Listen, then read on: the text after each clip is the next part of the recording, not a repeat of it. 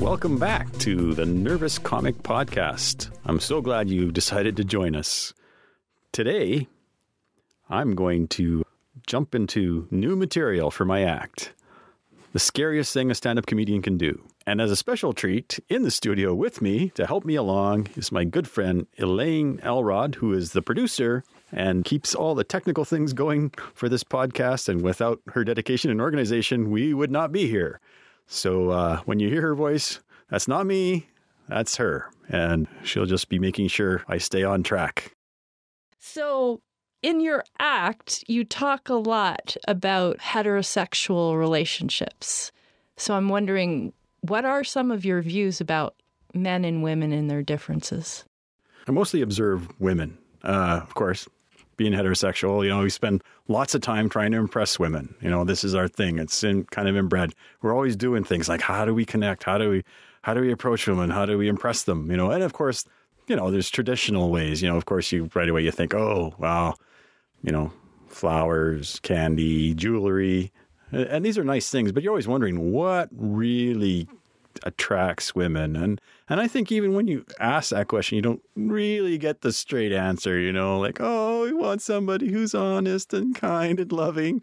But I'm telling you, fellas, if you see a woman around a dog or a cat, they love animals. They go crazy. I have 2 cats, and my wife loves the cats. My daughter loves the cats. And then the cats just look at me and go, see, they like me better than you. And so what does this mean for us men? Does it mean we've got to dress up like cats? Some men do, yes. Yeah, some men do. I don't know if this impresses you ladies. It probably would scare you. Usually if they're in a musical, but yeah. Maybe in a musical, but I'm just like... And I suppose rather than dressing up as a cat or a dog, I guess, you could get a poodle. And this is kind of like, I don't know, attracts women like, honey, oh, what a nice puppy, because, which is a little opposite of what, men try to be, because we're big dogs and we're big guys and we're tough, right? And then just to have like a small dog, maybe, just as a focal point, you can talk about it and then, oh, it's a beautiful puppy, so cute, which is fine. I've seen makeover shows where they do that, make the guy walk with a little poodle. And there's a trade-off there, because it's like, well, maybe you'll get more dates, but you're sure going to hear about it from your buddies. Hey, like, us guys, nice puppy, huh? I mean, you'll hear an earful from your friends about how, it's not a real man's dog, but that's the world we live in. I also noticed something about men. Women are good at a lot of things. Men, a few things. One of the things we kind of excel over women is keeping secrets. Oh. I don't know. Yeah, well, it's true. It's true. And it's not because we're more discreet. It's because we have really bad memories. Oh. And if you were telling us, and even when you were telling us the secret, we probably weren't listening. So there is one thing I would like to ask the ladies to do when they're dating. Mm-hmm. Now, I get it. When they're dating people, you're trying to find the right person. And I know sometimes you ladies, you need to break things off. And that's fine. We have to do the same thing on our side. And I know you don't want to say anything bad, but don't tell us we're a nice guy. It's just, we don't want to hear that, because nice guy, that's not even in the friend zone. You're a nice guy. It's like, well, it's going to be like, oh, well, she thought I was a nice guy. That's not even friends. And your guys are, your buddies are going, how'd the date go? Well, she thinks I'm a nice guy. I'm like, oh, that's great. You're getting somewhere. So, how do you think the podcast is going? Well, I think it's going really well. In fact, it's a great project and it's a great way to get my name out there. It's also kind of scary, but I'm hoping it'll take me places. And when it does take you places, what are you going to do when you're rich and famous? Yes, rich and famous. All us comedians, that's what we want. Rich and famous. Well, that's always a dream. I mean, comedy is fantastic and it's great entertaining people. But of course, most entertainers, we always think it'd be great because then you'd be making money. For me, maybe I'd be living in LA, performing lots. And of course, I dream about jokes I might play. And I always think, because when you get to a certain level, the tabloids are going to start following you around, looking for any misbehavior that you might do. So I'm going to pre-plan my misbehavior. So in movies, quite often, I've heard, and it's probably true, that a lot of big stars have butt doubles. So I'm going to hire more of a body double and basically hire some very, in shape, chiseled guy who might sort of look like me, just to misbehave and just to get pictures in the tabloids. So, for instance, go to the washroom, switch clothes or switch hats and glasses or something like that, and then have my body double streak through a bar or something like that. Of course, the paparazzi, they take pictures, they post them, and then they go, oh, Kubasik. And then if I want to get into real trouble having fights where my shirt gets ripped off. This is all very natural. Yeah, it's all very natural, but it would get me lots of press, like bad boy is doing something else. And then eventually I figured the joke will run its course. Eventually the tabloids are going to start to catch on and going, hey, this isn't the same guy. He just does this as a promotion for himself. He's not in this great shape. He doesn't have pecs like that. And to bring it all to a head, I'd wait till Oprah invites me onto her show. And before the show, secretly send her a picture of a shirtless, out-of-shape me. And when I get there, it'll be like a 6-month period where all these shenanigans will be going on and there'll be pictures in the tabloid and eventually maybe headlines, oh, Kubasik, not the real streaker. Kubasik, not really this much in shape. And then I always thought it'd be funny. It's like, well, it's not you, is it, Tim? And I'll go, you got me. I have a body double that does all these things and I'll bring him on. And I'm always thinking it'd be great to bring in Arnold Schwarzenegger, introduce him as my body double, and he'll be dressed like me. And of course, it'd be obviously not my body double and get a laugh from that. And then Oprah's like, no, that's not your body double, obviously. And all right, okay. All right, you got me, Oprah. And I always imagine that I'll bring in my real body double and it'll be this really in shape guy. And then behind me, she'll go, and we have a picture of the real you and a picture of your actual body double. And it'll be this pasty, out of shape me beside my actual body double who's all chiseled. And there'll be a lot of this, ha, ha, ha, see, yeah, you're just this out of shape comedian. Everybody will laugh. And just at the height of that, this is where the timing comes in. 6 months before, I'll have a fitness coach to get me into shape. And so I'll be working really hard 6 months before the show. And then as they're laughing at me, I'll take off my shirt and I'll have a 6-pack and I'll be all bronzed. And that's when Oprah will suspend me from her show. Oh, okay. I wondered how that was going to happen. Okay. But seriously, you do a lot to keep in shape. You go on these really long distance marathon bike rides in the Rocky Mountains and you do a lot of exercise. I'm wondering about your diet. Have you been spending a lot of time at Dairy Queen? Yeah, that's my Achilles heel. I always think it evens out, but it just evens out at my gut, really. I used to get a Blizzard, and those are great treats. I mean, there are 1 million calories, but it's weird. When you buy a Blizzard, must be some policy where before they give it to you, they turn it upside down and show you how thick it was. And I'm like, oh, yeah, can I just have my Blizzard, just hand it over? Like, I'm in a hurry. Yeah, I get it. It's thick, I always think it's like this aggressive, thick enough for you? And I'm like, yeah, it's thick enough. I got it, and I'm like, I always think, what spawned this? Why, was it some whiny guy going, I don't think your ice cream's very thick and you should prove it. And, okay, we got to do this so people know they're thick. Or was it just a smackdown by the CEO of McDonald's, trash talking the CEO of Dairy Queen, like when they had a golf tournament and he lost and he's like, oh yeah, well, we have more franchises, our burgers taste better and our ice cream's thicker. And what did the DQ guy go, oh, draw the line at ice cream, buddy. And then he got all pissed off and got his creative team together and they go, oh yeah, we'll turn it upside down, and then they'll know it's thick. I'm like, oh, okay. But it just seems like the silliest thing ever. Like would Tim Hortons do that? Throw their coffee at you? Is it hot enough for you? Here you go. Yeah. So anyways, Speaking of Tim Hortons, I think you also have a thing for coffee and donuts. Are you still going there every day? Well, yeah. Yeah. I probably have more of a double six-pack.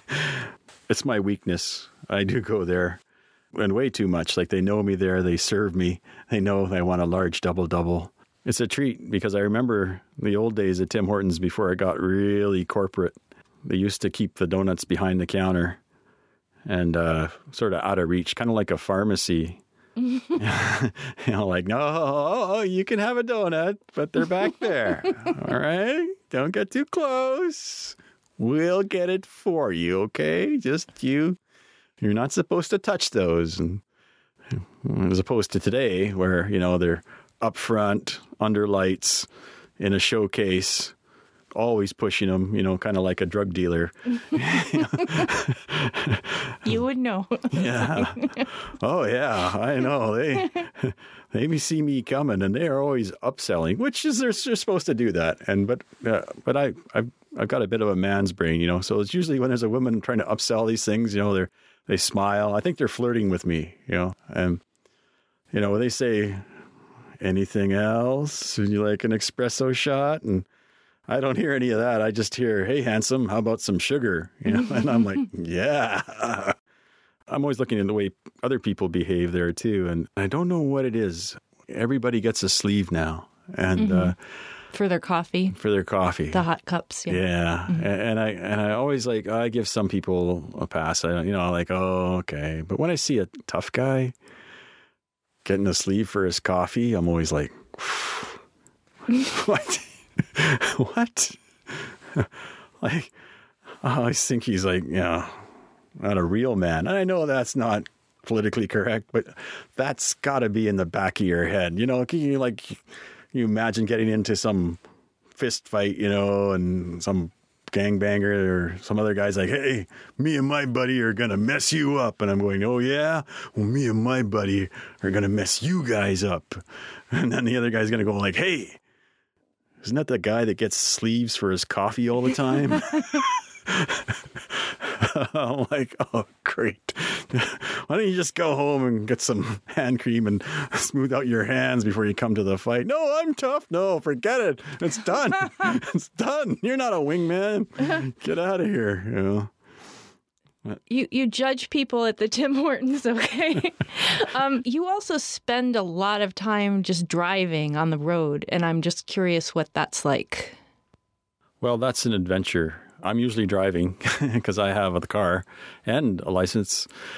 So, of course, it can be a long trip. It usually is 4, 5, 6 or more hours going one way.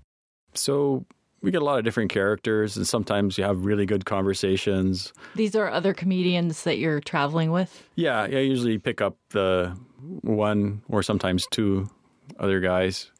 Usually just one guy, usually just a two-man show. And I guess I'm a listener, so that sort of, I nod my head and I'll listen. And I like listening to road stories and philosophy and everything. But of course, when you get two guys together, what do they talk about? Oh, they talk about women, right?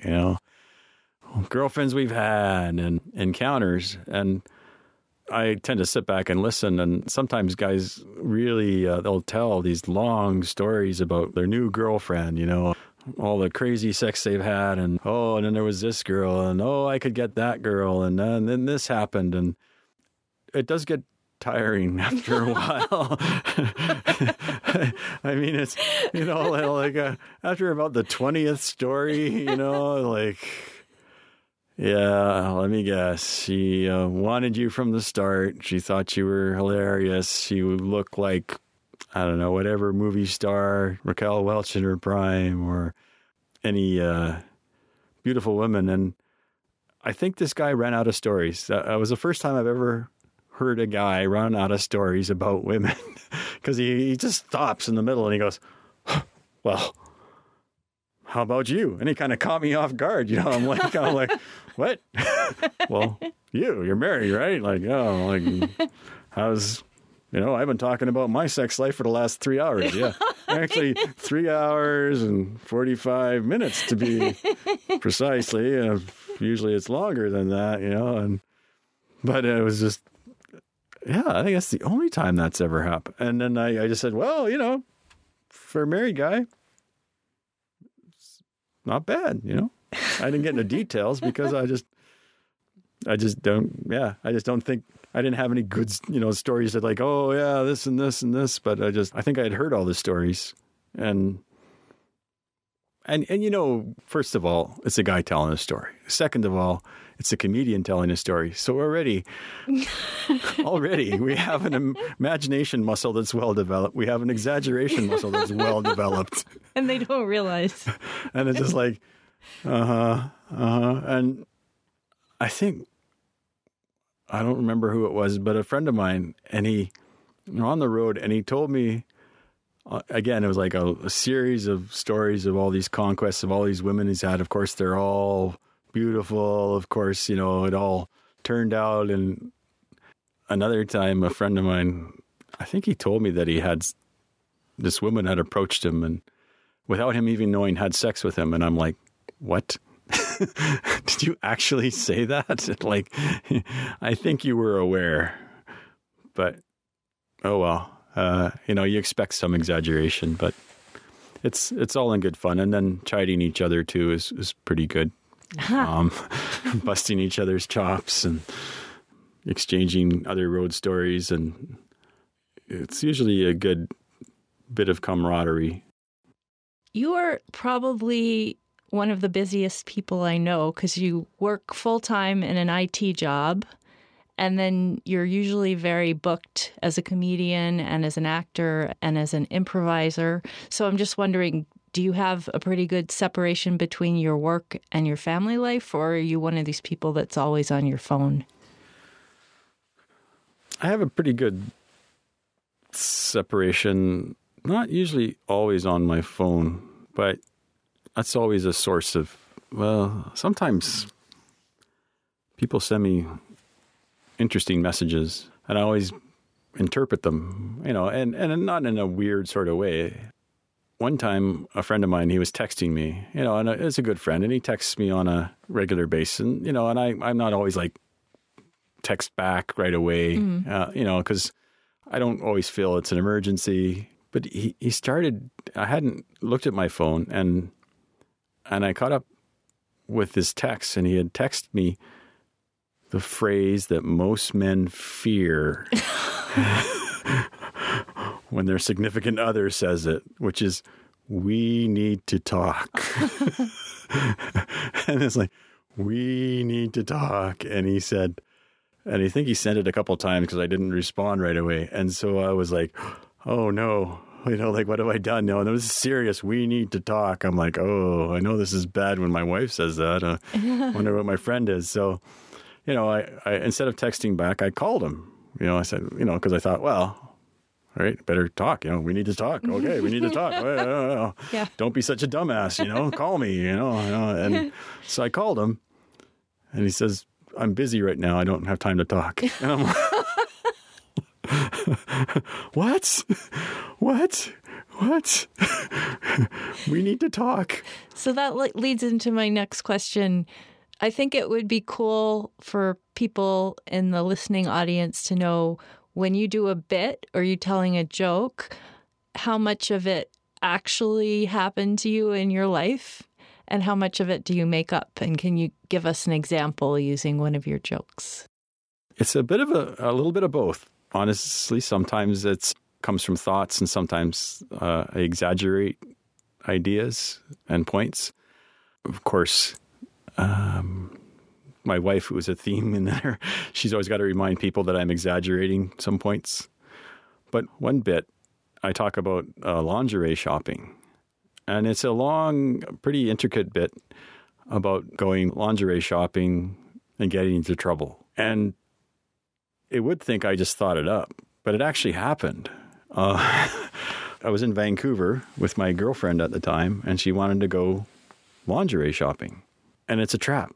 It's a polarized situation because I figure in my own little man mind that for women, they're like, yeah, we're just buying underwear. You know, big deal.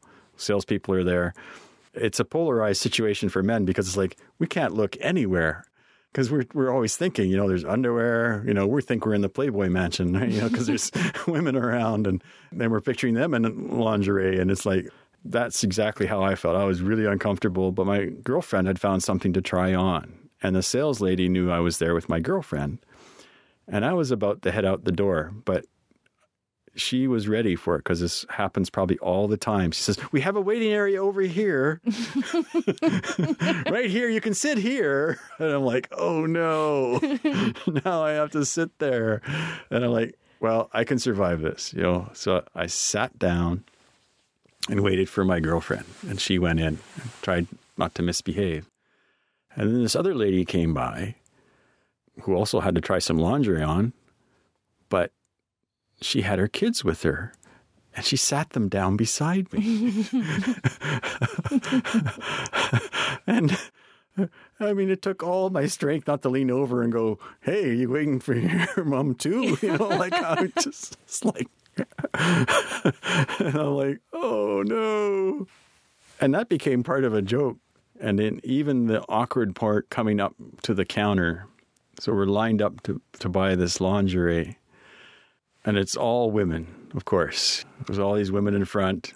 There's women cashiers, and they're talking about lingerie. And I'm just trying to look anywhere and not think about anything. I'm just like, I don't want to think about it. I don't want to think about it. Oh, no. Oh, no. We almost got to the front, and the sales lady was talking about this lingerie, and she says, oh, and it fits really good here, but it tucks in there. And I looked at my girlfriend, I'll see you outside. I am done, you know, like it's, but it turned into this great bit, and I've used it for a long time. I've added a few tags to it, and it really relates well. I do have a spot in my act where I talk about when I used to date and all the silly things I used to do back then, like go out and drink till I was good looking, which again isn't an exaggeration, actually. And I don't think I'm the only guy that employs that, you know, because you know, there's that point of like, damn, I'm good looking, you know, and it doesn't usually work, but oddly enough, sometimes it does. And so, you know, I talk about the whole lingerie thing, and I talk about taking my chances as dating and how that was a while ago and how my views have changed and how, you know, when I was dating, of course, I was looking at all the young women and I'd be like, wow, those girls are hot. I got to go meet them. You know, I want to get together with them. And I say, now when I see, you know, some beautiful women, I point to a table, right, like them over there, and I go, hey, I bet you her mom's hot. And I'm like, hey, I'll be drinking later. Come on, give me your mom's phone number. Come on. Who's this Tim guy that called me? I don't know, I had a few drinks. I gave him your phone number. You seem nice, you know. Oh, no, not that word again. Like, oh, you know, the only grandma. And it really, really looks well when ladies are there with their mother. And they're like, oh, she's right there, you know, like, oh, well, I guess we're getting together, you know. And it's like So I think what we're going to do is call this the middle of the set recordings. So could you explain that to the listeners, what that means? The middle of the set recordings. So when you develop an act and bits, you traditionally put strong bits at the start and at the end. And you try to get a rhythm as well. And audiences are always well, they can be finicky. So when you have new bits, a lot of times it's good to kind of sandwich them in the middle. So you have a sort of an established few funny bits that gets the crowd laughing, and then you try your new stuff. And if you get a decent reaction, that's great. And then you can carry on. But if it really goes south, you can basically recover and then use material after that. That's a rule of thumb. I'm sure there might be other comedians out there. Oh, no, are you kidding me? I use my new stuff right at the beginning, like sink or swim. But it's like, well, yeah, there are no rules, but yeah, and then. So this has all been new stuff, which takes some courage to share. And maybe sometime in the future, we'll actually hear you using that stuff in your act. Yeah, that's my plan. I might even record part of the podcast of me, before the show, introducing that I'm going to try this bit in 5 minutes or just as I'm going on stage, and we'll see how it goes. Yeah. And then have a recording of it, sink or swim, and then maybe have a follow-up after the show. Because I think it would I'm hoping it'd be interesting for the viewer and listeners. Yeah. And then I'm hoping it'll also be valuable for me too. And writing that new material is so essential. I'm probably guilty not, writing enough, but you just got to get into a habit and you just got to do it. And that's, like you think of some of the great comedians, George Carlin, hours of material, Richard Pryor. I mean, like new specials on new specials on new specials, and all great stuff, prolific, and which isn't easy. It's not, no. And it's easy to get in a comfort zone because as well, you get comfortable with your bits and they work. Yeah. So it's always a risk, but it's a risk you have to take, and it's well worth it. And so, but if somebody has a better idea on how to introduce new material, I'd love to hear it. So that's just that's what I've read, and that's what I think is the best way. And where can they send those ideas? They can email nervouscomic@gmail.com. You can send me suggestions or questions about comedy. We'll happily reply to that. And any ideas for podcasts, I'm always open as well. Our podcast, if you have time to review it on iTunes or the Apple Podcast, that's always great because that helps our podcast viewership. We always like to hear from you, whether we're doing good or bad. It's just like a comedy show, sink or swim, if you didn't like it, that's fine too. Just don't get too detailed why you don't like it, like some people at comedy shows that get really descriptive. You could have just stopped at it sucked, like I get it. You don't think I'm funny. All right.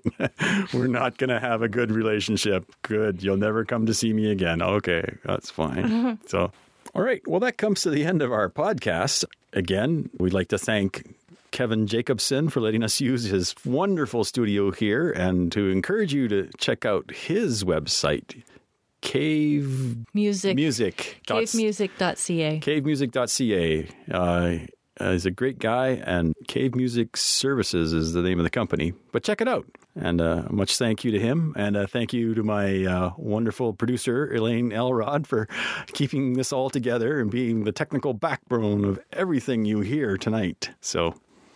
And we got some support from Kevin as well, of course. Yes, and Kevin's technical support too. Yes. And all I did was sit here and talk on my chair. So, you did bring your jacket. Oh, yeah, I did. I did bring my jacket for anyone who already knows me, but maybe I should.